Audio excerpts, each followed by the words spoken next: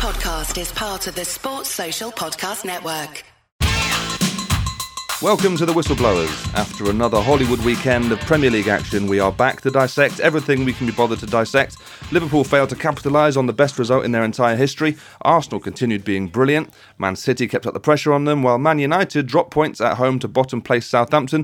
We're going to talk about all of that plus much more. Alongside me is Gareth Dobson, King of Tottenham. Good result for your boys this weekend, Gareth. It was, you have one win, you forget about the three defeats before it, and it's kind of enjoyable watching this sort of collection of pantomime horses stumbling towards the top four finish line. Yeah, what do you give your chances at the moment? If I was to gun to your head, I mean, I don't have to do this, but I am doing it. Gun to your head, it's loaded, you've heard it click. What are you saying?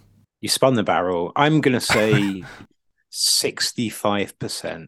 Oh, you're quite confident. Yeah, fairly confident. I think that I think that Newcastle are too limited.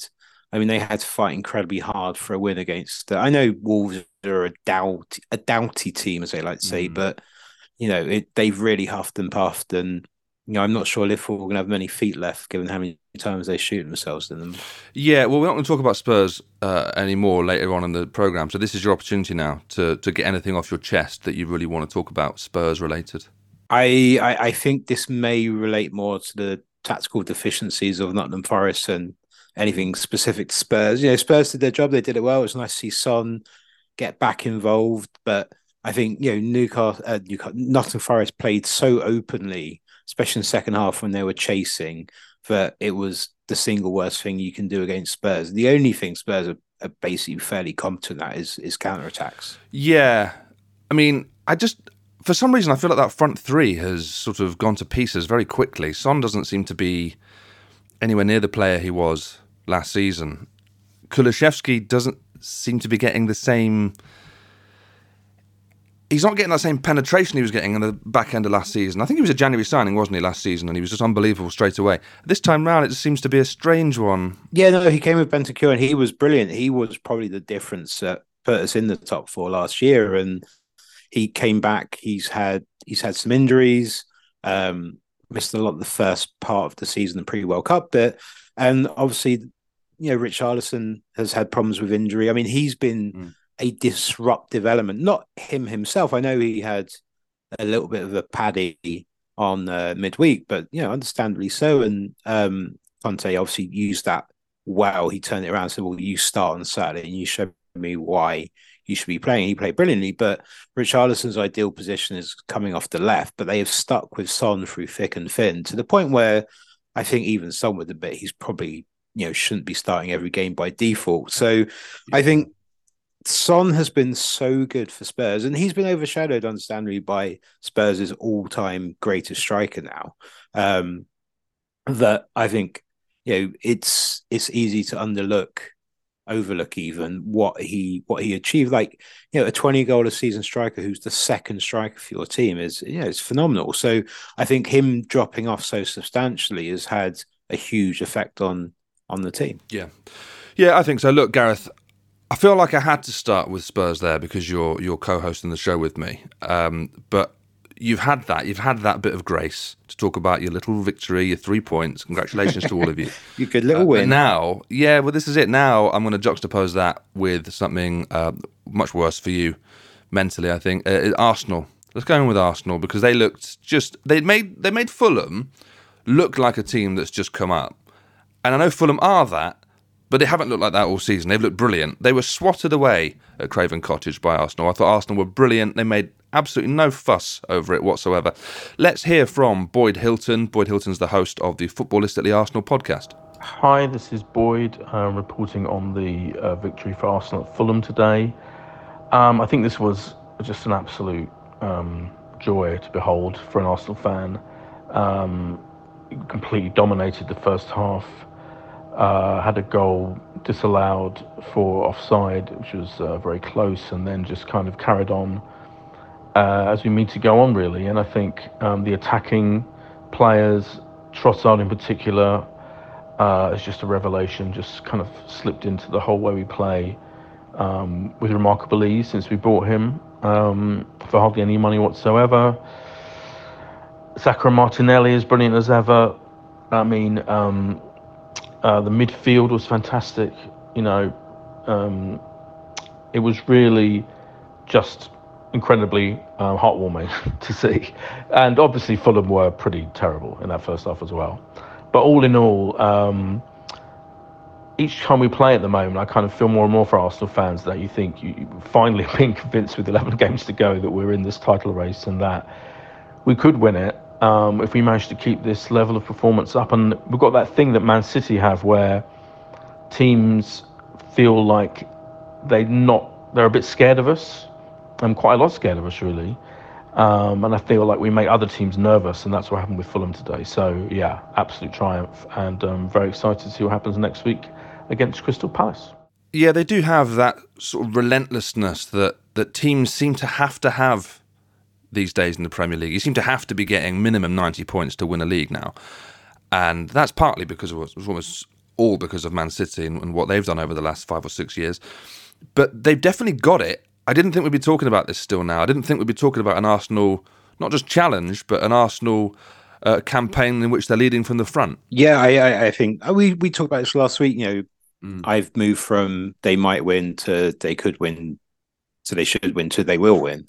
And I suspect that last week's victory against Bournemouth will be. Do you remember was it the 92-93 season where United were pushing for their first Premier League title, their first top division title, and Steve Bruce scored those 2 headers against Sheffield Wednesday. Yeah, and there was dancing on the pitch, and the winner was late, and it feels like this is going to be the footage that's mirrored in Arsenal terms. The winner against Bournemouth, I think that's going to be the marker. That was when they showed the mental fortitude and all those things that people like to talk about, which have nothing to do with what necessarily happened on the pitch in terms of gameplay. It's more about the will to win. Everything else. Which is obviously everything else. Yeah, it's everything else. It's the as the Americans like to say, it's the intangibles. Yeah, it's that thing of having a player or two in that side that you can look over to as another player. You can look over and be like, well, we're not going to lose the game because he's on the pitch with us.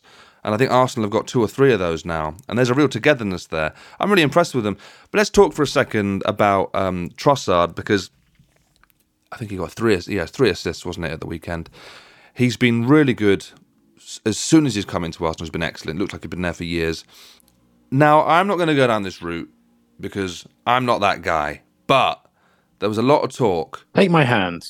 Lead me down this path. Arsenal, there's a lot of talk about them missing out on Mudryk taking the Chelsea offer instead. Or more likely, Chelsea offering more money than Arsenal could. But they didn't get Mudryk, and Arsenal fans seem to be gutted about that because it felt like that could have been a real shot in the arm halfway through the season, getting this really top quality player. But Trossard, in terms of this season and maybe next season, he's the smart pick anyway, right? He must be. We don't know anything about Mudryk. Yes, he's looked brilliant in certain games. Yes, he could be unbelievable. But he is showing that he's taking a little bit of time to settle in. And ultimately, Arsenal want to win something. And if they don't win it this season, it might not happen again for a while. So surely Arsenal fans now must be over the moon with Trossard, right? Oh, of course. And, there'll be a lot of hastily deleted tweets from January 31st when signing... Well, no, from Arsenal fans who were... I know it's easy to pick on Arsenal fans because they are, very emotionally reactive, but they were so outraged that their, transfer window business... bringing in Jorginho and Trossard, and like, we need to improve the team. These players don't improve the team. And which is funny because the whole point of the Arteta era, this evolution, is that he's weeded out these players who essentially don't do what is required. And he's molded a younger team in his own image. And, the players he's brought in are players that augment his squad rather than make wholesale changes. It's like, and if it isn't broken, why would you attempt to fix it? So I think I always thought Trossard was a smart signing, like not necessarily the player to put them over the top, but certainly one I didn't think was going to slow him down. I mean, he's had excellent periods at Brighton. He's blown a little bit hot and cold, but I think didn't he go up to Anfield and absolutely run riot about a year ago? I think that and he's also, I think he fits a certain type you might need, when when you're really in the thick of it. He's nippy, as they like to say, and I don't mean that in a fast way. He's a little shit. He can be. That's exactly what you want. Yeah, and it doesn't surprise me that Conte wanted him, because he's the sort of player that Conte loves. It's why he loves players like Richarlison as well. Absolutely, hell bent on winning at all costs. Yeah, he also seems like a player who he's had to put this nicely. So Brighton are a good club, of course they are. They're not as big a club as Arsenal. We know that. Trossard may feel like this is his last chance of getting a big move to a big club. And I think he seems like the sort of player who understands that his role might not be playing 38 games a season. I don't think he's a squad player or a rotation player, but I think he is definitely more like that than Martinelli, Saka, whoever. So he's a player who could be there for 3 or 4 seasons playing, 22, 23 games a season, and quite happy with that lot if he's winning things. Yeah, absolutely. And it's, again, you need, 22 players to real contributing players to win a league, and I think they probably were a couple short of that, especially in midfield. Bringing Jorginho seems to make a lot of sense, and having that extra attacking on. When Trossard came, Martinelli was in a real dip. He's only found his form in the last couple of weeks. Yeah.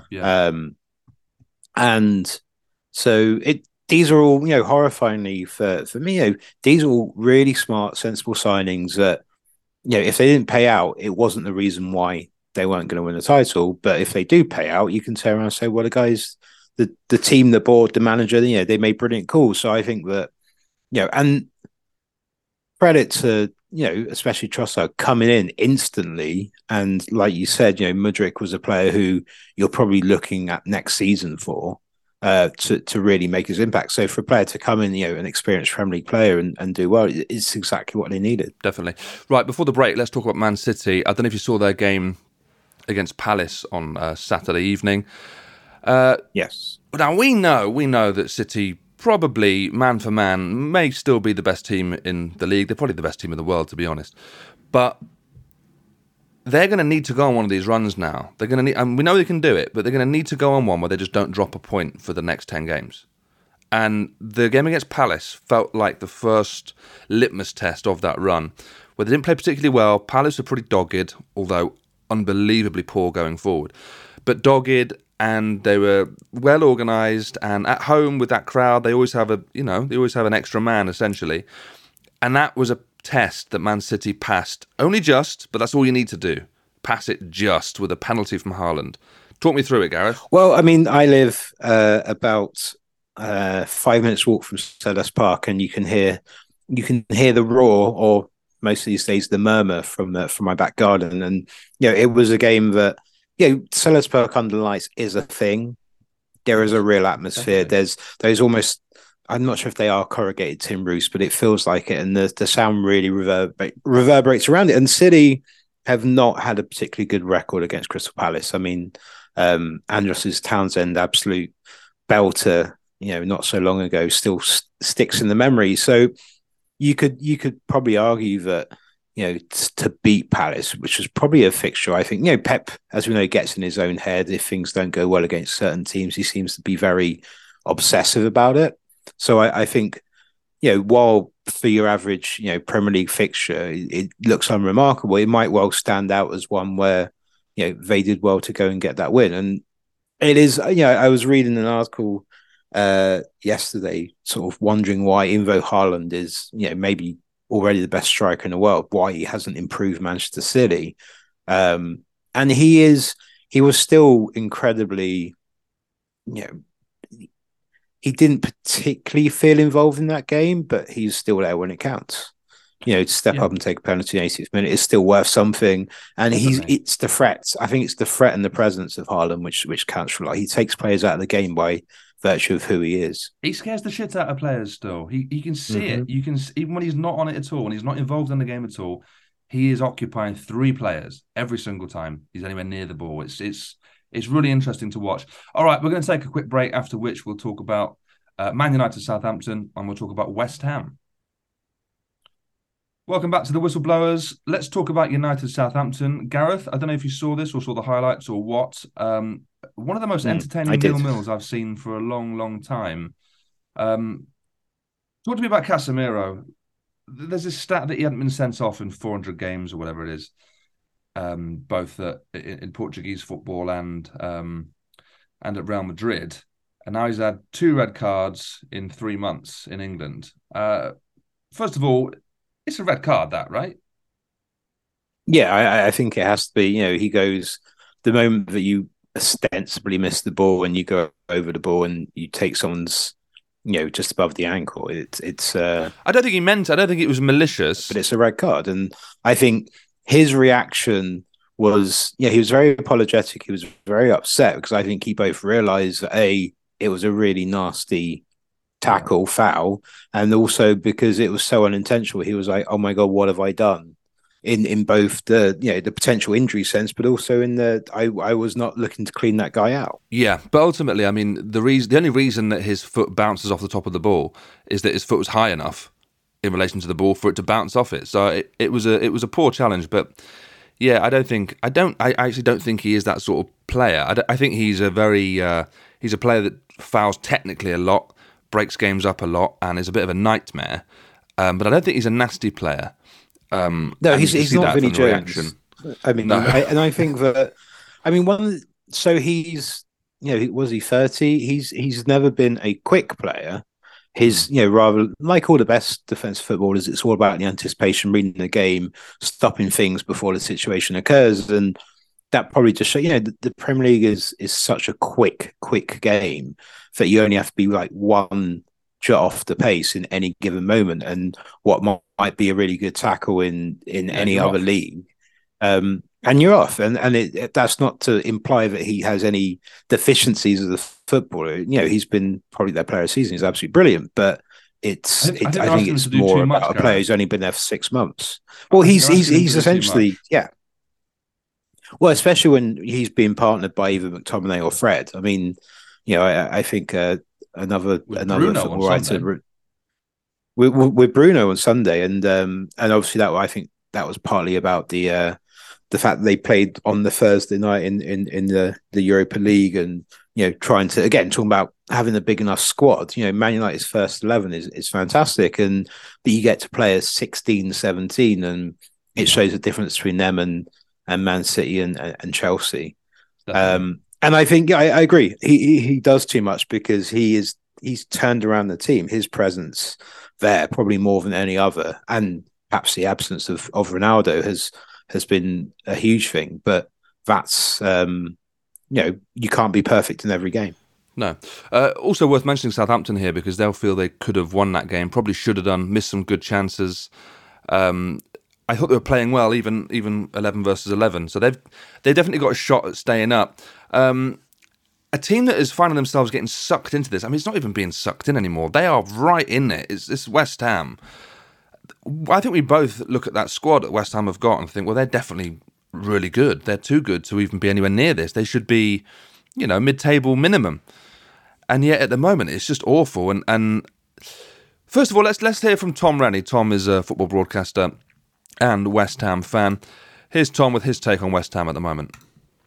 The good news about recording these West Ham reviews for you is that I don't need to update the script very much. It was the same mediocre performance we've seen from West Ham for well over a year. Certainly this season has been a disaster, but all this, they've turned things around. It's 2 wins in 14. It's 6 wins all season. It's out of the relegation zone after today's draw against Aston Villa. And no game next week means they could be bottom of the league before they play in the Premier League again. The performance against Aston Villa was okay, but they conceded a soft goal. The defensive work of Thilo Kehrer remains the stuff of nightmares. The midfield, Paqueta, Soucek and Rice, does not work. Bowen and Benrahma actually had quite good games, but they couldn't convert from open play, nor could they set up Danny Ings for a decent chance. And there was no kind of desire to win at the end. Aston Villa, nothing to play for, and were perfectly competent and comfortable, if unspectacular. West Ham needed to win against Aston Villa. And when 6 minutes were added on at the end of the game, people started to go. It wouldn't be like that at Old Trafford, Ellen Road, even the Vitality Stadium, because you think, right, we're going to have a go at this. West Ham just never were going to. They have not scored a goal in the opening 15 minutes of any game this season. They never looked like scoring from open play. The penalty they got was dubious at best. And they do it every single week. David Moyes doesn't make changes. David Moyes can't improve things in game. And the old way of scoring a goal from a corner, 12 corners against Aston Villa. They did win a penalty from one, but didn't score from the other 11. Can they go down? Yeah. Will they go down? I think they will, actually. Because the other teams are showing a heck of a lot more fight than West Ham are. And West Ham are just morose. Every week, the same malaise. Every week, the same problems. It's not getting put right. And they've thrown away almost all the winnable home games now. Still to come at home, Arsenal, Liverpool, Manchester United, a hugely important penultimate home game of the season against Leeds, and Southampton at the start of the next run of games post-international break. I just don't see them getting the 5 or 6 wins required. As I mentioned, they don't win away, and they can't win at home. It's pitiful, it's pathetic, but mainly, it's just left everyone feeling flat because nothing is happening. So, I don't think West Ham will stay up if they keep David Moyes. If they do, he simply has to go. The players seem fed up of him, the fans seem fed up of him, and he seems fed up of him. And I know I am. That was broadcaster Tom Rennie, West Ham fan, disgruntled West Ham fan. He's right to be annoyed though, isn't he, Gareth? Yeah, disappointed or maybe even perplexed given how good they were last year. This happened with Everton a lot, didn't it? They almost felt like 1 year on, 1 year off under Moyes. And yeah, I think someone I heard suggested that he's very good when he's the underdog. And then when there's a weight of expectation, it doesn't seem to work out. I mean, it seemed quite telling that, he's really struggled to implement these players they brought in the last year. And, Souček was dropped and now Souček's been put back in. And there is almost that old kind of, well, you're the guys who got me out of the first mess. So let's go back to this. And it does seem like he's kind of short on ideas and he doesn't quite know how to change things. I mean, possibly because he's always been a manager with a very specific kind of style and way about the way they play and so forth. And when it's good, it's good. And it's great being an underdog when you're being plucky and pulling things out. But the moment that you're expected to win a few games and you fall flat on your face, it must be hugely frustrating. Yeah, I think especially with players like Paquetá, who is obviously a top quality player. He's Brazil's number 10 at the moment. I mean, he plays every game for Brazil and clearly has an enormous amount of ability, but it just seems like it's not the right fit. And that's fair to say, isn't it? I think so. I mean, I'd be really surprised if Moyes was the one leading the charge for a Brazilian number 10 from Ligue 1. It does strike. Or maybe I'm wrong. Maybe that's really unfair. Yeah, let's slag our Moyes off. Don't stop slagging Moyes off. Well, listen, the thing with West Ham is, and Tom Rennie, who you heard from there, he's talked about it at length and he's mentioned it on Twitter a lot. Moyes, for a lot of West Ham fans, is not the right guy to see out the remainder of the season for West Ham. There's a good chance that this new manager bounce we talk about, if you don't get a new manager, you don't get the bounce. And West Ham are at the moment just sort of sleepwalking towards relegation without even really trying to do anything about it.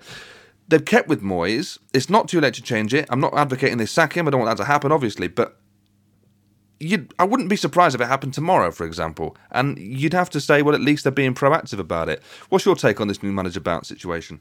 The new manager bounce, it's real. I mean, there's statistics that show that for 2 or 3 games, teams have an elevated performance in results, certainly. And there's a lot of reasons behind it. It might be, if a new manager comes in and implements a new style, all that all tapers out the window. Maybe teams find it hard to game plan a little bit. They can't watch the last 20 games.